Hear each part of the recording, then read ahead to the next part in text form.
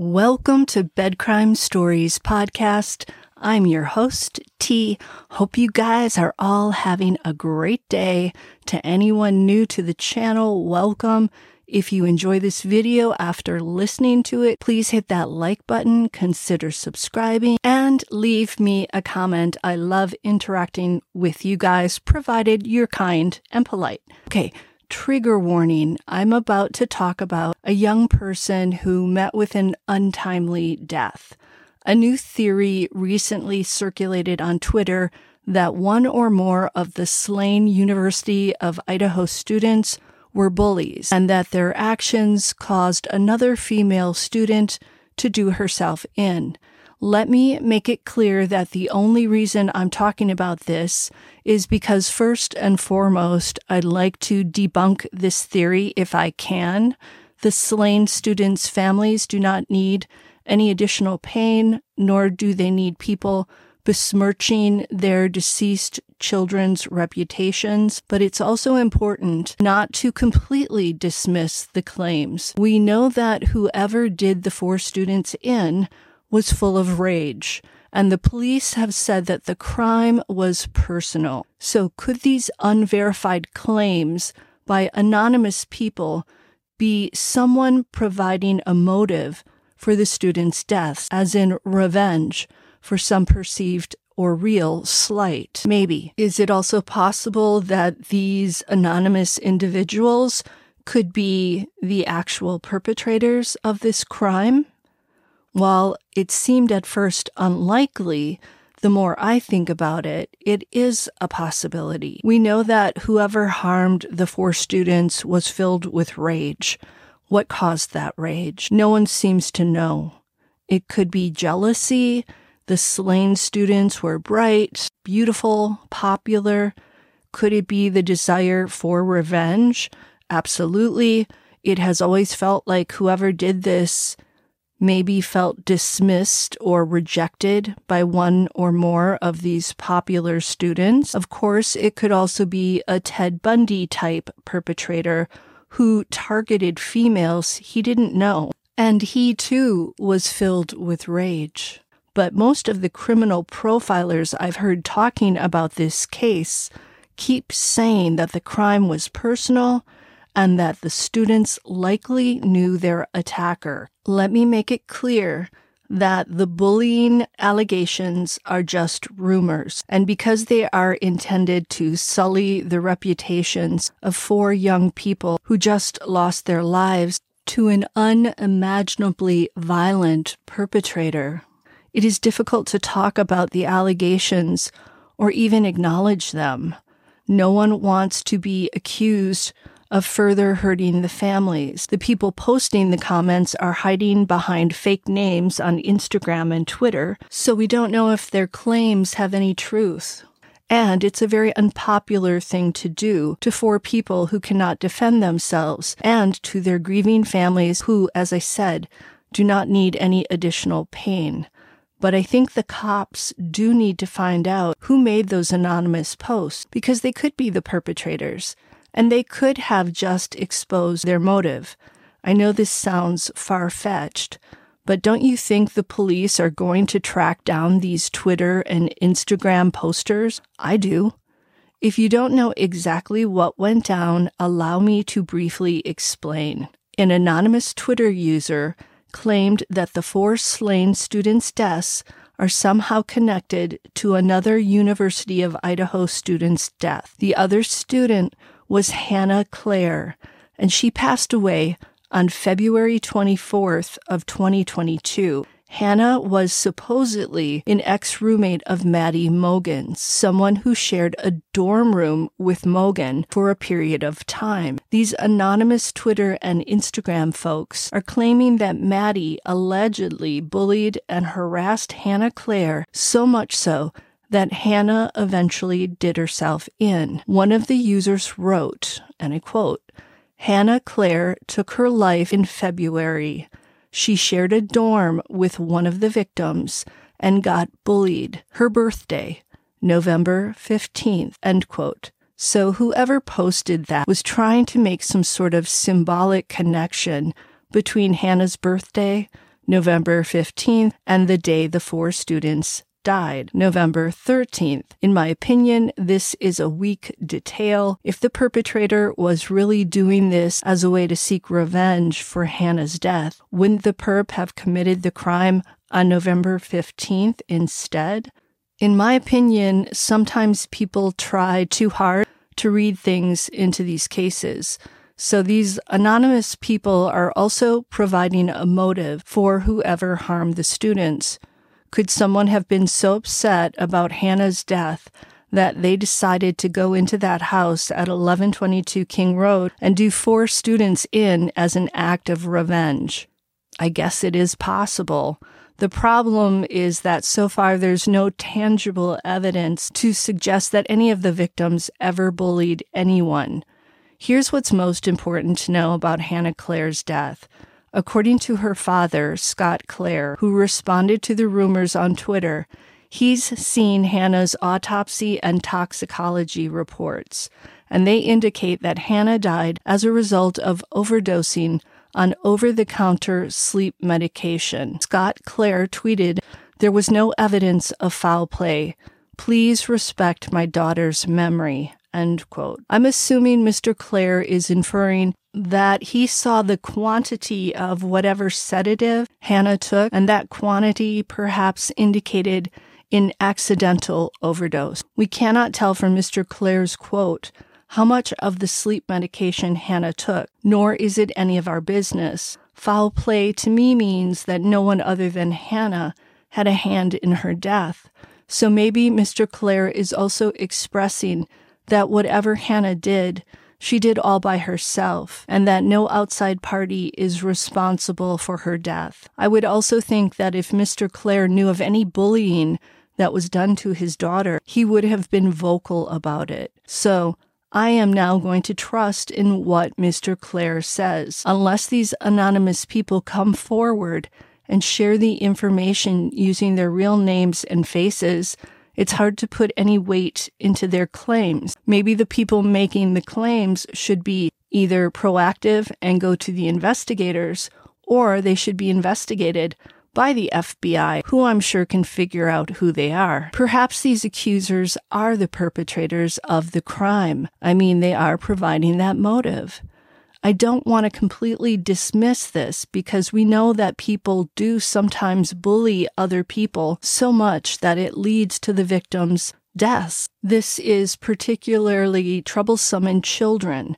According to the Centers for Disease Control and Prevention, data shows that at least 3,600 children under the age of 13 died as a result of self-harm over the past 2 decades. Some families of these kids have said that their children were bullied to death. And I do recall the case of a beautiful young immigrant girl from Ireland named Phoebe Prince, who did herself in on January 14th of 2010. Her family later discovered that their lovely 15-year-old daughter Phoebe, who'd moved with the family from Ireland to Massachusetts the summer before her death, had been mercilessly bullied by some of her new classmates. The story goes that after leaving a small village in the west of Ireland called Ardimish, which is nestled on the Country Clare coast, and moving to the bustling state of Massachusetts, Phoebe had trouble adjusting to her new school, South Hadley High.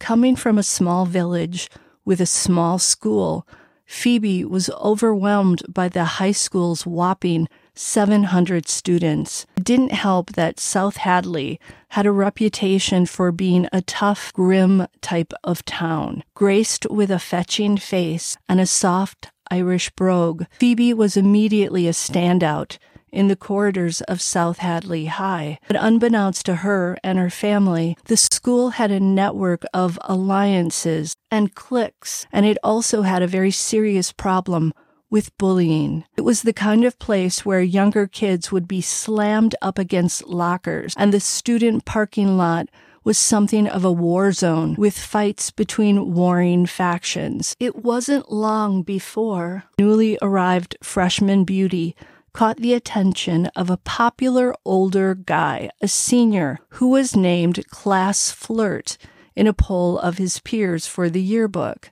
Phoebe and this guy went out for about 2 weeks, and the brief union was a bit of a social boon for young Phoebe. What freshman would not be flattered by getting asked out by a senior who was popular and on the football team? What Phoebe didn't know was that the boy who had fancied her was deeply embedded in the clique of the pretty popular girls who would later become notorious as the untouchable mean girls of South Hadley. This reminds me so much of the Mean Girl movies, but only on steroids. These older girls were not amused by this Irish freshman coming into their territory and daring to go out with a guy who was described as a prized alpha male. This apparently was a serious breach of school protocol.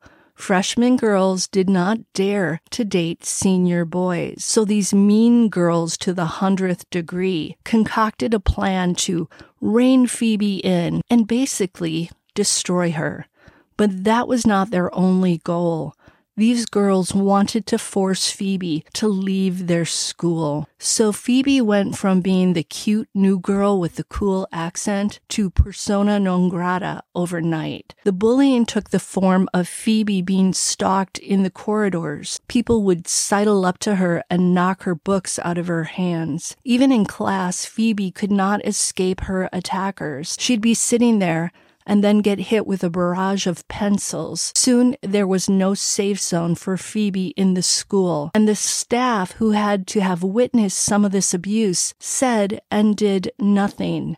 So Phoebe was on her own to navigate these shark-infested waters. These girls even passed Phoebe's cell phone number around, and soon Phoebe was getting tons of threatening messages. On Facebook, she was being further humiliated and called the worst names imaginable. Behind her back at school, some of the students began chanting, "Irish whore." I mean, you can imagine how horrible this was for this girl newly arrived from a small Irish town and being subjected to the worst behaviors imaginable at school, a place she can't really escape from, and a place that she should be safe at and feel safe at. As the weeks passed, the bullying escalated, and on January 14th of 2010, it all came to a head. Phoebe had been hysterical all day and had even gone to the school medical officer. Later, as she was walking home from school, a group of girls screamed insults at her from the window of the car they were in and threw a can of Red Bull at her. Phoebe just kept walking. Later that afternoon, Lauren, Phoebe's 12-year-old sister, made the tragic discovery. Phoebe had done herself in one of the clothing wardrobes in the family home. Lauren dialed 911. But when the paramedics arrived, they were unable to revive Phoebe. Phoebe was supposed to attend the winter dance 2 days later, but instead of dancing in the new dress she'd picked out for the dance, Phoebe wore it as she was laid out at St. Patrick's Catholic Church in South Hadley. In her obituary, her family wrote, "Phoebe was gifted with exceptional beauty, but that is not important. She was gifted with a sharp and creative brain, but that is not important. She had impressive artistic talent, but that is not important. What her family and friends from both sides of the Atlantic grieve is the loss of the incandescent enthusiasm of a life blossoming," end quote. At first, Phoebe's death was treated as just another unaliving event by a depressed teen. Surprisingly, it was a group of Phoebe's classmates at South Hadley High who exposed the truth behind her death. They set up a Facebook page entitled, "Expel the Girls Who Caused Phoebe Prince to Do Herself In." Well, they didn't use the verbiage, "do herself in." Instead, they used the S word that YouTube frowns upon, but you get the idea. This Facebook page soon exploded, and in no time it had more than 20,000 members, including Phoebe's brother Simon and several of her friends. Another Facebook page was also set up. This one was even more accusatory. Entitled, "We Murdered Phoebe Prince," it listed the names of 4 specific girls behind most of Phoebe's bullying. One of the 4 girls had the cold audacity to respond to the post. She wrote, "It was her own fault." End quote. The same girl later tried to join some memorial groups and anti-bullying groups, perhaps to try to blend in as a nice girl after her horrendous treatment of Phoebe. In mid-February, the community held a public meeting at which passions ran high. Hundreds of parents called for the classmates who had been involved in driving Phoebe to do herself in to be removed from the school. They had collected more than 1,000 signatures for a petition demanding action on the part of the school board. The long and short of this incredibly sad story is that it was eventually determined that Phoebe Prince had been driven to her tragic end by a campaign of unrelentless bullying by 9 of her classmates.